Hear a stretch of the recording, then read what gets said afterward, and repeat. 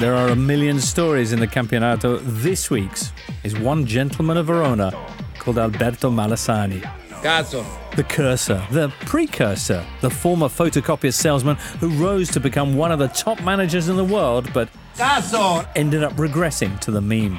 Plus the derby of Italy, Atalanta and more in this Cazzo. Golazzo.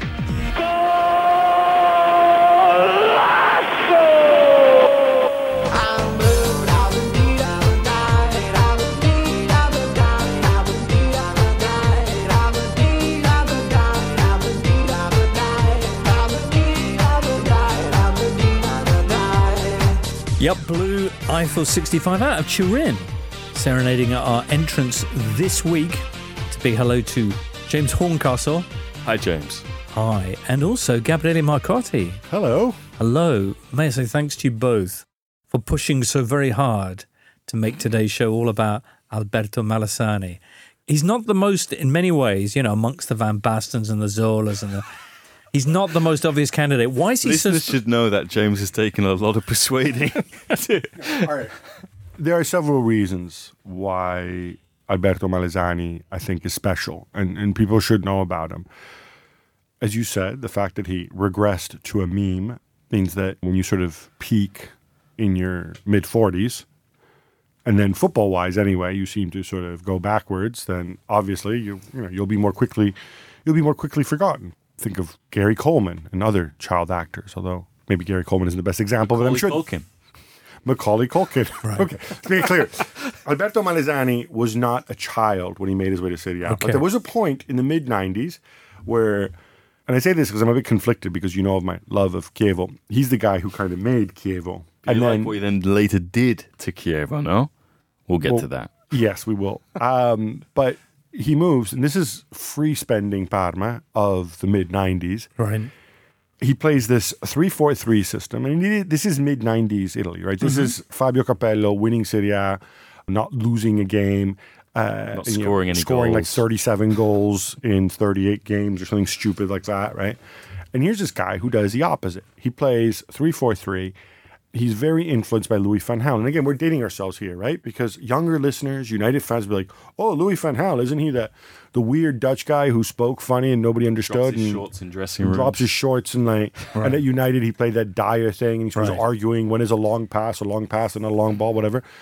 No, because there was another Louis van Gaal before that in the Right. mid-90s who played fantastic attacking football. So Malassani tactically was one of the good guys, and he was a guy who was very much in love with the Dutch way of doing things. In tactical terms, as you say, mid-90s, he was almost like an Italian Zeman.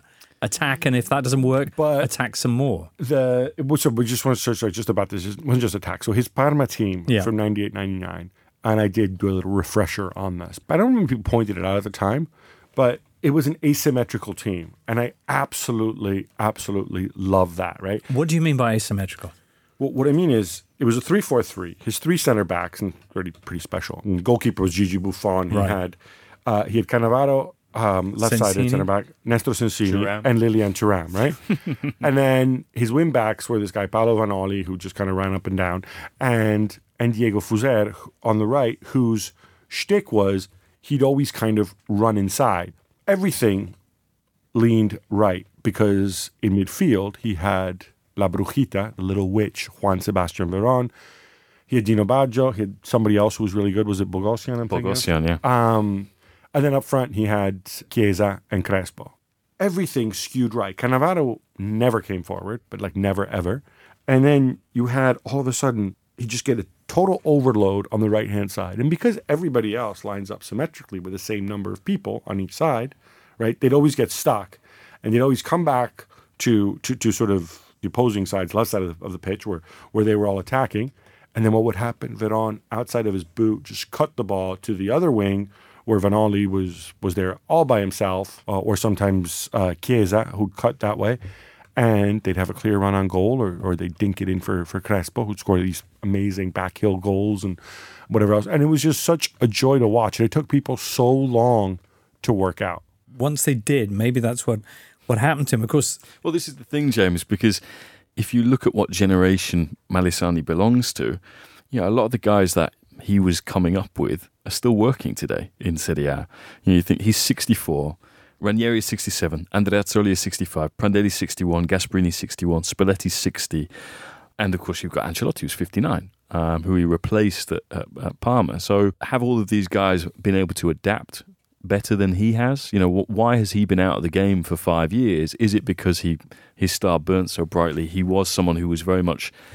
I mean, there's a lot of parallels with Arrigo Sacchi in terms of how he came to football, how he saw football, and maybe we'll get to that in a little bit. Fewer parallels in terms of personality because, of course, Malesani is somebody you'd actually want to hang out with by choice. Right.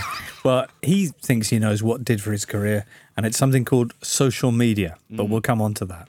Malesani, a man with a complicated reputation right now, both because of his singular lack of results in pretty much the last 9 jobs he's had, but also some extraordinary press conferences. I mean, just the most extraordinary press conferences. But the way he begins is interesting because he's a footballer who then quits the game at the age of 24 and gets a job. Is it selling photocopiers? Well, I mean, he works for Canon in logistics. Right, okay. Where he basically is in charge of, look, we've got a Canon franchise in Rome. We need to send so many rolls of film there. Can you do that? Right. We've got a new semi-automatic camera. Can you organise that to go to the shop in Parma? It's interesting, though, because he starts off working for Canon and he ends up getting fired a lot. Sorry, that's probably not fair. But anyway, how does all the Canon thing tie in with his love of Dutch football? We should probably explain to younger listeners as well that there was a time when people had these things called cameras to take pictures rather than just phones. This is a story he tells. And the reason I'm slightly skeptical about this, or maybe just adds more to the Malesani legend, right? All this stuff, because of it, he had to travel throughout Europe, and he often went to Holland, and he fell in love with Ajax. And what doesn't fully add up here is the guy's 65, right? Which means that working backwards, I don't have his birth date in front of me. I'm sure you do, James. He was probably born in the mid-50s, right? 1954. So if he was 24 when he worked for Canon, that was 1978. Mm-hmm. And I'm assuming he didn't get this like funny 24-year-old guy with like the funny hair and like send him to Amsterdam straight away. It's probably a few years after that.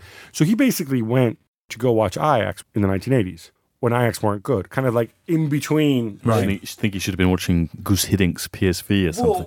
Well, it's funny, right? Because so he goes, but it almost makes it even more romantic, right? Because it goes to the wrong place. But he also supposedly went to see Barcelona, Cruyff's Barcelona, on his honeymoon. This guy has practically no background in football because I think the furthest he ever got was playing in the 3rd division. He played 12 games. And in order to give you some kind of credibility, you follow that kind of Sacchi, you know, I'm some sort of travelling salesman who just happens to stop off at all these really kind of, I don't know, hip clubs and pick up all their ideas, which makes me so much more different than anybody else in this league. And that's why you should give me a chance. I don't know whether...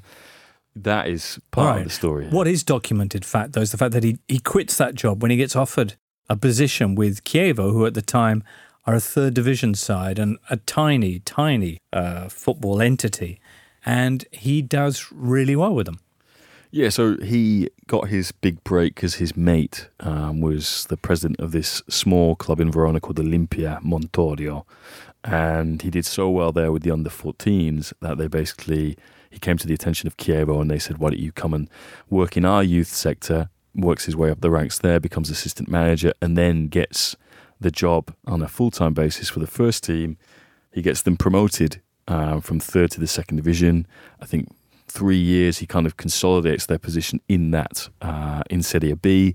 And then in his final year, he takes them to 7th place. They're not really near the playoffs, not really close to going up. But I think what's remarkable, and I think you still see it in Italy more than you do in this country, is a club like Fiorentina basically is moving on from Claudio Ranieri and says, hang on a minute, we'll give this guy from this no-name team on the periphery of Verona a chance. It's a parallel with Sacchi you mentioned, also possibly with Maurizio Sarri, another person who'd quit a different profession to try his hand at coaching and gets his break eventually in Serie A. Yeah, although I think Sarri coached throughout. He just did it in his spare time and at night and whatnot.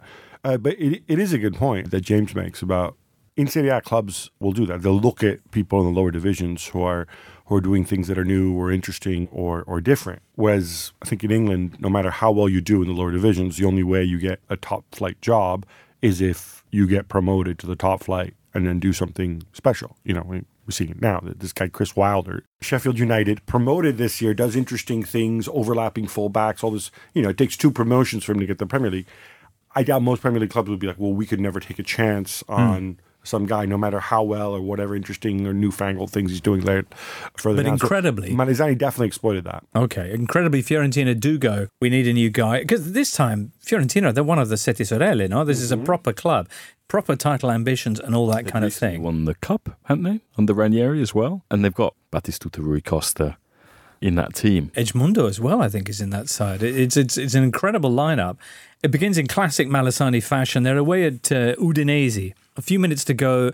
They're a goal down, but then a brace from Batistuta sees them take the game, and Malesani's off, screaming down the touchline in his polo shirt and his Bermuda shorts, and it gives it the full, Mourinho knee slide under the curva. It's the other thing, you mentioned the Bermuda shorts. Right. These were Bermuda shorts. It's not like he's wearing the uniform or he wore shorts on the sidelines. It's one of the many ways in which he really changed the game for managers. It's interesting. He's done a whole spate of interviews in the last year or two, and one of them he explains about the fact that his problem was that he was ahead of his time, and he talks about it tactically. He's used to the fullbacks, high press, this kind of thing. I don't know how far you'd go along with that. He also talks about the fact that when you see managers like Mourinho these days really letting go with their celebrations, like when Mourinho cupped his ears at the Allianz Stadium, he says, that was all me. I unlocked the whole possibility of the manager to celebrate. And he said, the other thing was, I wore whatever I wanted. Now you'll see Maurizio Sarri wearing a tracksuit, but I was the first guy to do that. He has a point there. I think there were tracksuited managers a long time ago. As with a lot of what Malesani says, you got to kind of temper it a little bit because, yes, Mourinho celebrates and does a lot of things, interacts with the crowd a lot. But I wouldn't say Malesani started a trend. It's kind of like Mourinho does it, but then most other people only do it sort of for special occasion. I don't know if you agree. It's not customary that now, Malesani did it in the 90s, and we don't see Max Allegri going and climbing the fence or Pep Guardiola doing cartwheels under the ultras the way Malesani did. I mean, what we should underline again, this is his first game. Right. In top-flight football. Act like you've been here before. Yeah, exactly. Match day 1, and that's how he celebrates, as though he's won what he would later win, I suppose. Right. Climbing the fence, was that the Verona derby? Does he climb the fence there? He does a lot of things celebrating. He gets on his knees. So this is a guy who's cap to the stands. He takes his anorak off, throws that to the fans as well. So this is years later when he becomes manager of Verona, bitter rivals of the club that gave him his first break, Chievo. And some players don't like to celebrate against their former club. Some managers like to exhibit a certain level of decorum. What happens when he beats Chievo in the derby? Well, he sticks it to Chievo, and he celebrates as though he is, some triumphant gladiator. Which he really is. As though he's holding Chievo's head in his hands. And, I mean, that derby, I really recommend that our listeners go and seek it out, because I think it's the first ever Verona derby in the top flight. It's in November 2001, I think, and Chievo are top of the table and Verona are 7th. And just a couple of weeks before, I think Malesani's Verona had been 2-0 up against Juve, and Trezeguet needed to score a 92nd minute equaliser to get the Bianconeri a draw. But everything happens in this derby. Eugenio Corini, for example, former Chievo player, later Chievo manager as well, who also goes a little bit over the top with his celebration, because Chievo go 2-0 up in this game. He scores the penalty and he rips off his shirt and slings it around his head like a lasso. And then, of course, Hellas come back in the second half to win this game 3-2. And you look at the team that Malesani had there. Adrian Mutu, young Mutu in 2021. Gilardino as well, guys who'd later go to Parma. Massimo Oddo, who scores in that game as well. There's just everything. There's red cards. There should be maybe 3 or 4 red cards in it. And that was a game where he turned to his assistant at 2-2. He says, if we win this, I'm going under the curva. And because he'd been warned not to do that before, they just kind of assume that, all right, he's talking smack again. But no. Alberto Malesani che va sotto la curva, incredibile gioia di Malesani che sembra che abbia realizzato 3 gol, una festa incredibile per i tifosi del Verona e del Chievo.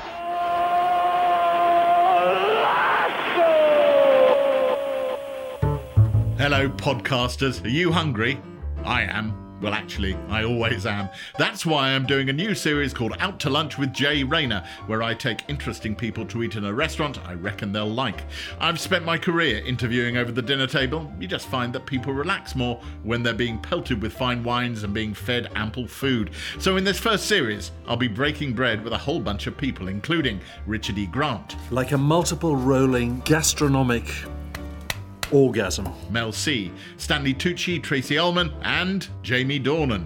Out to Lunch with Jay Rayner. Subscribe now wherever you get your podcasts. You know you don't want to miss an episode.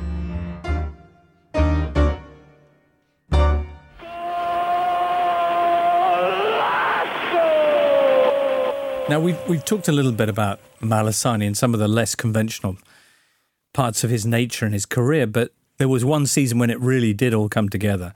After his time at Fiorentina, Parma, who'd been there or thereabouts in terms of the title battle, winning cups but never quite getting into Scudetto contention, decide that Malesani is the man to take them over the line. In '99, he joins them, and the league season doesn't work out too well, despite having that incredible back line of Cannavaro, Sensini and Thuram. They were second as late as February. Yeah, they were second to Lazio, I think, at the turn of the boys, as they say.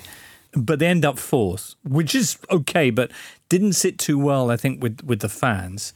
And I think one of the issues... On the previous year where they'd finished sixth. Right. I suppose. But I think the team had been improved as well. I think the feeling was, when you looked at the players who'd come in, it's an incredible lineup. They bought Veron, they brought Asprilla back from Newcastle as well. Gab mentioned Diego Fuser. They bought Boghossian from Samp, who's a World Cup winner and would contribute a lot of goals in that season as well. The only guys they lost were Jesper Blomqvist and Adailton. Right. So they had 9 players at the World Cup that had just happened that summer. 9 Remarkable. players for Parma. 4 were with Italy: Chiesa, Buffon, Dino Baggio, Cannavaro.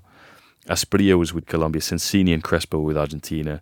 Stanic was with Croatia, and you had Thuram with France as well. So, I mean, that's one of the teams you see on social media as one of the best teams of all time that should have won more than they did. They didn't do it in the league, finishing fourth. What they did do, I think in the league, the question really is the fact that how can you have a side with Cannavaro, Sensini, Thuram playing in front of Buffon that still concedes loads of goals? But in the cup, it did work. In the quarterfinals against Bordeaux, they go down 2-1 in France, but then they return leg, they beat Bordeaux 6-0.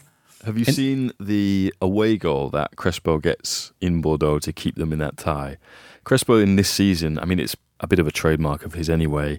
Cross comes in, it's behind him, and he manages to backheel it in. Attenzione a Crespo, finezza di Crespo sul traversone, assist di Chiesa. They were only together for a season, Crespo and Chiesa, but some of the goals they score, I mean, it is a joy to watch because Chiesa, the number he scores from outside the box, just emphatic finishes as well. You think of the one that he scored in the UEFA Cup final against Marseille, that kind of wrap-around half-volley, roof of the net. La finta, il tiro e il gol strepitoso da parte di Chiesa. The pair of them were just brilliant. They scored, I think, 14 goals between them in the UEFA Cup in that run. So, yeah, it was just a shame that they were broken apart at the end of that season. Parma suddenly realised they didn't actually have any money after all. 26th of May is that final. Just say 3-0 they beat Marseille, and that's the last Italian club to win that competition. What was the UEFA Cup? Malesani, the last manager to actually manage to do that. Nobody will ever win a UEFA Cup ever again. No, but even but taking the Europa League as the modern counterpart, that season they win the UEFA Cup, they win the Coppa Italia, and they win, as you say, the Super Cup too. It is a treble. It's a Mourinho treble, like when he won the Europa League, the League Cup, and the Cherry Shield. And Malesani, they did a feature on him on Sky Sport Italia recently where he takes them around his vineyard because he's been out of the game a while. He says he's never retired from managing. He'd like to conclude his career on other terms, but for now, basically no one will call. So he has a vineyard. He makes Amarone and Valpolicella. Yeah, and Unlike other people who Right. get into it because, it's kind of cool. Look, let me go and buy a vineyard. He didn't buy a vineyard. He bought this piece of land which kind of overlooks sort of the lake and Verona. And then he's like, can we grow grapes here? And then he found people and stuff like that. So he Right. kind of Well, created he says he got the idea when they were in that UEFA Cup run, when they went to Bordeaux. He visited a vineyard and thought, I would like to do this myself. So he's built that from scratch, as much as he has his coaching It's a career. wonderful metaphor, isn't it? It's nice. So he's taking Sky Sports Italia around the thing, and he says along the way he's showing them his mementos, and he's got this certificate from the end of year awards. I'm not sure which one, where he was nominated for European Manager of the Year along with Lobanovsky, the Colonel, and Sir Alex Ferguson. Cazzo. Yeah, Cazzo indeed. That was Malassani. So unfortunately, from there on in, things don't capture those heights. At Parma, it's not that long until the Tanzis fire him. The 8th of January 2001, he's sent on his way. He then goes to Verona, where he has some success, but... Well, we talk about this year, James. I mean, they were doing really well up until Christmas. I'm This pretty is the sure this incredible is thing. the season, Tim Parks' book. I think this is what it's based on, where they're sort of in contention for Europe for the first half of the season, and then everything goes to pieces. Right. 5th of May 2002, a day that will live long in infamy. All right, whatever. 5th of May 2002, while other teams are experiencing other days, Verona get beaten 3-0 by Piacenza and go down. They are the only team in the history of Serie A to be sent down without ever being, previous to the final day, in the bottom 4 of the table. He's relegated with his next job as well at Modena, and then he has his sort of second most successful spell, really, at Panathinaikos, where he goes to Greece, which is a bold move, finishes second one season, and in the next campaign manages to hold Barcelona to a draw in the Champions League. And that's what he's remembered for at Panathinaikos, isn't it? Yeah, clearly. So there is another thing that occurs while he's at Panathinaikos. And following a home draw with Herakles, he attends a press conference. And what follows is, I think, pretty unprecedented. It's a 3-minute rant describing how football is a jungle, talking about his own strength and character. È diventato il calcio una giungla, cazzo! Io sono là 24 ore al giorno, 24 ore al giorno sono là io. Tutti i giorni, cazzo. Non è possibile una roba del genere, vergognatevi, cazzo. E sono arrabbiato, non perché ho pareggiato, sono arrabbiato perché è uno schifo sta roba qua. Io non ho mai visto una roba del genere. Ma come dove siamo, cazzo? Cos'è diventato il calcio? Una giungla, cazzo. It features the word cazzo, and I make no apologies for that, no less than, I think, 23 times. There's several defining moments in that. One is he speaks in Italian, and there's this poor woman, and I can still see her. She looks Scribbling vaguely East European. She's got like sort of blondish, brownish hair, and she's supposed to translate for him, right? But he just keeps going and going, and at one point she just looks up, and there's this look of complete exasperation in her face, like, why am I here? What am I doing? Cazzo. And basically he's ranting about the press and the fans. Why don't the fans help the team? What are they complaining about? We've been playing for 3 months, and then he says Dia una mano. yeah, perché non date una mano alla squadra? Why don't you help the team out? And then he says guarda questa squadra, 3 anni, 10 allenatori, 3 teams, blah, blah, blah, wants stability, all the fair game. And then at one point he brings up Mr. Validoyannis. Now, I didn't know who this was, so I did a little bit of research. At one point, he goes so far as all you guys do is criticize, all the fans do is criticize. You even criticize Validoyannis. It's like, I'm not going to criticize Validoyannis. Validoyannis is the team's owner. This is his boss, the man who employs him. He's like, what? Who's attacking Validoyannis here? How could you possibly attack Validoyannis? Thank Validoyannis. We should all be thanking Mr. Validoyannis, because if Mr. Validoyannis gets sick of this nonsense, who knows where we're all going to end up? Thank you, Mr. Validoyannis. A Validoyannis viene dire solo grazie, sempre solo grazie. And he's obviously realizing he's gone too far, and Validoyannis is probably watching this on some closed circuit, and he says, what the hell kind of freak show is this? Yeah. And he says, oh, how can I save this? I've gone too far. I know, I'll just start saying great things about the owner. Because the amazing thing is his opening gambit is 24 coaches in 12 years. Oh, yeah, that's what it is. It can't be all the manager's fault. Cos'è? È sempre colpa dell'allenatore. Cazzo! The best part is like at one point, this is when he really loses it. The press officer. He stands up, right? He stands up and he says like, come voi bisogna fare solo ruffiani, or with you guys, you just have to kiss your butt all the time. And then he says like, I'm a man. I work 24/7. I don't care. I don't care if they kill me. I'll still be here working. I can go outside. They can punch me to death. I don't care. Cazzo. My favourite bit is where a press officer at one stage basically he's out of shot. And Malesani goes, no, calma. Calm down. Well, you see this hand reach out from the press officer as if to say, Alberto, because this is early on.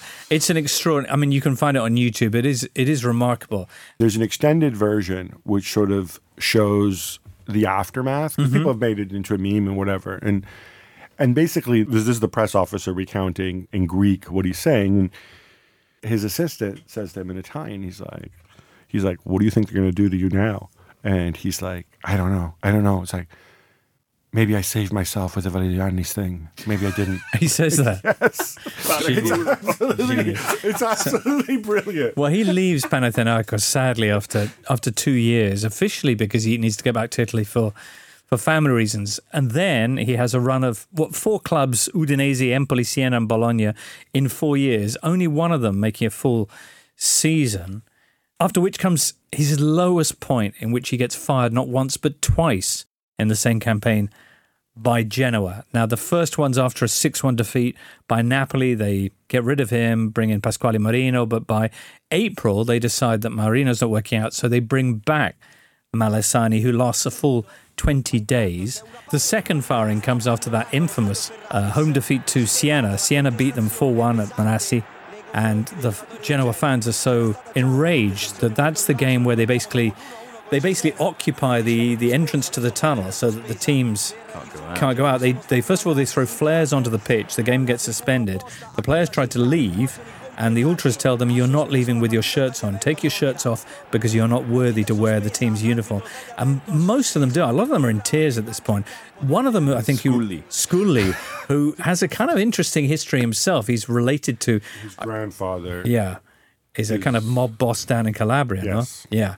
So anyway, interesting power struggle going on there. But Scully's really, really upset about this, and there's a standoff.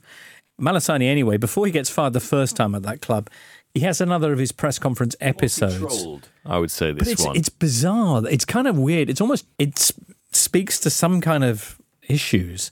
He becomes obsessed with the idea that people think that he's mollo. He goes on this monologue in a press conference, repeating the word mollo 30 times. Now, we should also point out, mollo is not actually a word in the Italian language. You can't look it up in a dictionary. But it would mean what? Like kind of wobbly, kind of not strong? Molle means soft, right? So I guess he's turning the adjective soft into, I guess, some sort of personal noun. Right. When he says, like, non sono mollo, I am not I guess it would be the equivalent of I'm not a softie. Like this. Demotivato, mollo. Ma che mollo? Ma che cosa dite? Mollo che? Ma che mollo? Ma quale mollo? Cioè, cosa vuol dire mollo qua? Non capisco io. Ma con questo non è che sono un mollo. Mollo, se uno resiste a 21 anni a questi livelli qua, non credo che sia tanto mollo. Un po' di rispetto anche lì, che mollo. And the weird thing is, every time you think he's done, back he comes again with more. Mollo, ma che mollo? Ma cosa dite mollo che? Non sono mollo. Quale mollo? It's funny and it's really hard not to laugh, but it's quite troubling as well. I hope he knows that we're laughing with him. With him, yeah. And he is a man for whom I think the world of football has, the clubs maybe not so much, but the fans have a lot of affection for him. Yeah, because, well, partly there's the whole element that, he is kind of, he was a professional footballer briefly, but he is kind of everyman. And he just always looked like, even when he was getting angry, he was into it. He looked like he was like privileged to be there. I mean, you may disagree with this, but I'd argue that he didn't feel stressed, even when he lost his cool and was angry, even with Panathinaikos and Validoyannis, when he viewed this as kind of like, this is a big game. Even the whole thing is he's there and he knows he's He always felt quite anti-establishment, no? Yes. And he would tell it straight. He wouldn't basically fall back on all your kind of cliches that you usually get in post-match interviews. He'd show his emotion. And I think, Gab hit upon it there, but you've also got, in terms of him being an everyman, but someone who won things. His teams played good football. They scored lots of goals. And he cared in the games that, fans care about most, which are those big derby games. And kind of, getting on your assistant's shoulders, piggybacking round, doing a lap of honour, and lapping it all up like everyone really should. I mean, go back to that Verona derby. That is really someone smelling the roses in terms of. That's true. Malassani, no ordinary manager, and indeed these days, no manager for the last 5 years out of the game, making wine on the hillside above Verona. A great quote in a piece of somebody who's gone there to interview him, where he's basically tending to his vines and. He says, I'd like to see Mourinho do this. Altro che Mourinho, cazzo. Vorrei vedere Mourinho a fare il vino, cazzo. I think, James, there is something to be said about that as well, in that when it comes to, he falls into a very easy stereotype, which is people from the Veneto, they swear a lot and they drink a lot. He feels that not only have those press conferences kind of made him a figure of fun and done damage to his image, but also there was a photo of him sort of laid back, enjoying a glass of wine, looking a bit out of it. I think we've all had photos taken when we, sort of slightly merry, and it doesn't look great. And he feels that, that went viral on social media. Right. And that is one of the things why people don't take him seriously anymore. Yeah. And he hasn't got a way back into the game. He says, I've analysed this myself. I wanted to give myself an explanation. So I reached out. I did surveys in the world of football to understand why nobody calls me anymore. And it emerged that people have lost respect for me. And he says it's social media. I social mi hanno rovinato. So I thought I deserved to finish my career better than this. Probably I have some big blame for it myself, for certain decisions I made. I should have done other ones. But I think that I always work well. I had some forward-thinking ideas, innovative ideas, and not just the same old cliches from the people you always hear about. Boy, I'll say. Yeah, look, maybe it was social media that destroyed Malassani, or maybe it was the fact that his last 6 jobs, he laid a big giant egg and got sacked from all of them, and I think all but one in less than a season. And, you get a second chance, a third chance, a fourth chance, a fifth chance, a sixth chance, Yeah, Squinzi at Sassuolo was his last job, 2014. Well, and that's he says it was the worst of the lot. Hiring him was the biggest mistake he ever made. Because you can excuse... being sacked twice by Genoa. If you go to Palermo, you are going to get sacked. But when he took over Sassuolo and lost 5 of 5 games and Di Francesco was brought back and basically saved them, that is a club that is set up in a very good way for managers to succeed. And the Juventus' C team. And he didn't. So and he didn't. All right. Well, best of luck to Alberto. Facciamo un brindisi, eh? Campionato di calcio italiano. You're listening to Galazzo, the totally Italian football show. Saturday in Italy, Il Derby d'Italia, 1-1. Lovely opening choreography from the... They love nothing more than doing this. They do it every year when Juventus go out of the Champions League, and there's still a Derby d'Italia. But yeah, fantastic. Game over. Not just game over, they also had a little homage to Britney Spears. Oops, I did it again. Oh, did they? Yeah. Oh, nice. Nainggolan then rubs Juve's noses in it a little bit further with... Loves nothing more than doing that. Nainggolan, who will, often wind down his car window, Harry Redknapp style, not to tell you he's signing players, but to tell you how much he hates Juve. Tell us about his goal. While lighting a cigarette. Yes. So, Politano hooks the ball, kind of hopefully. It's like, I think the ball is cleared, but not very well.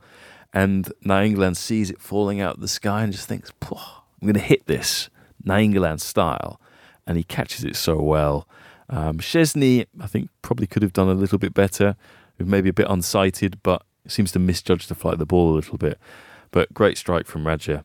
Nonetheless, I'm surprised Szczesny's actually withstood the force and the spin of that shot. A tremendously well-struck goal from Nainggolan, which put Inter 1-0 up, and it was Cristiano Ronaldo who equalised with his 600th goal of his illustrious career. And Mauro Icardi started the game too, which is Right. And from now on, it's going to be one or the other. Is that right? Lautaro or Lautaro? Who knows? With the crazy man in charge, could be anything. Well, Inter could be Wanda up front for all you know. Consolidated.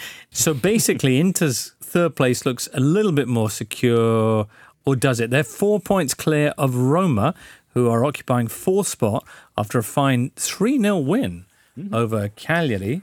Well, I mean, fine when you remember the reverse fixture where they were 2-0 up and they conceded 2 in stoppage time down to 9 men. Pastore starting again. So Pastore scoring a beautiful goal. Clivert with the assist as well. Can I say, I hate this time of year because what happens is you get all these guys who've been pants or injured all year, hence Pastore, Nainggolan, much as I love Raja.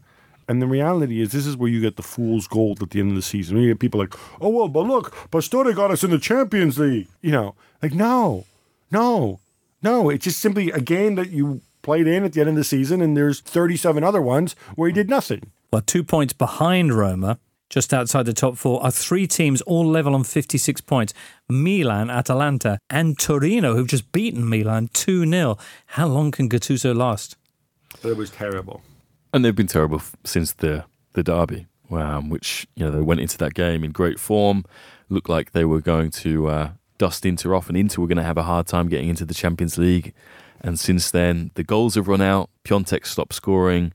Paqueta's been injured. He was even dropped this week, no? It's 4 games without a goal for Piontek. This is the other thing. Like, I know that's the narrative. Piontek stopped scoring, but he didn't score for 3 games. And Gattuso puts him on the bench. He comes on. He doesn't score. Yeah, but Gab, it's like it's 3 in 10. It's not just going 4 straight. It's a long run. What about Torino, though? I mean, they're now just outside the Champions League position. They have a real chance, as long as it doesn't rain or anything, that I reckon Mazzarri could be back in the Champions League. Yeah, and I think he is quite right to say that they are the revelation. Defensive. It's him. It's not Atalanta. It's them. It's not Atalanta who, if they win this evening, as we record this on the Monday, will be in 4th place. No, it's Mazzarri who's the revelation, despite the fact that his wage bill, his spending is twice that of Atalanta. No. It's not Atalanta. And I say this as somebody who's not a Gasperini fan, as you know. Right. No, it has to be Walter, of course. I mean, I would prefer to see. I mean, it'd be great if we could, expand the Champions League and have, Atalanta and Torino in there together. Maybe they could take this Premier League place the next one. But I would prefer to see Atalanta in Europe than Torino, because Torino play quite efficient. I mean, that's very complimentary to say that. Nasty, speculative, defensive. Yeah. Was it 15 clean sheets this season, 9 in 2019? They've got the best defensive record. No, Atalanta would be the romantic choice. As you say, they're taking on Udinese. Like, if you go through it player by player, if you compare Atalanta, I mean, maybe they even have a better squad than Lazio. Like, this is not like a fairy tale story. They have a better squad than Lazio, you think? I don't think they're far off when you actually go through it. There's a group of so-called big clubs, right? Roma, Milan, Inter, Juve, Napoli. And then I would put Lazio and Torino in the same bracket. Okay. And I'm talking in terms of resources and what was spent on the squad and talent available to you. Right. And then there's everybody. I mean, I don't know if you agree, but like this is... I agree in terms of money invested in the squad and wage bill. But I actually think that Atalanta have got a better squad. Not just a better first 11, but a better squad. But in terms of resources, no, absolutely. Okay. Better manager too. Atalanta, who are also, since our last podcast, into their first final in 34 years. They beat Fiorentina 2-1 Thursday night and will be taking on Lazio in a fortnight. You're going out to Bergamo this week, James. Lazio, by the way, who themselves got things back on track as regards their top 4 challenge. So it's getting crowded there. They had a 2-1 win at Sampdoria. Any reaction to what their fans got up to away in their Coppa Italia semi-final against Milan? The scenes at Piazzale Loreto with the banner for Mussolini and the kind of the parade, and then the bananas. Those you don't know is the squad where Mussolini was lynched along with. It's also where the repercussions against partisans were. There were 15 executed. Was it not on Liberation Day as well? Yes, it was. It was on April 25th, which is an important holiday for many of us in Italy. The issue there is this happens away from the stadium. And then there were the inflatable bananas at San Siro. And then outside San Siro, the Semi Riducibile, a film singing this banana, just in case there's any confusion about what's going on, this banana is for you, Bakayoko. So the thing is, they did that before, at their last game before that, an away game. Right. And again, if the law says, oh, look, yeah, they're racially abusing somebody, but he's not actually there, but they're filming it and putting it on social media, that should be treated the same way. Mm-hmm. It's then doing it.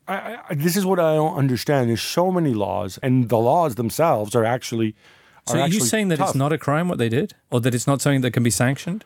Well, if you're talking about sporting justice, I think this is the excuse they're going to use. They're going to say, well, it's a bunch of people in Piazzale Loreto, it's nothing to do with a football match. And what about at the San Siro? That was outside the stadium, wasn't it?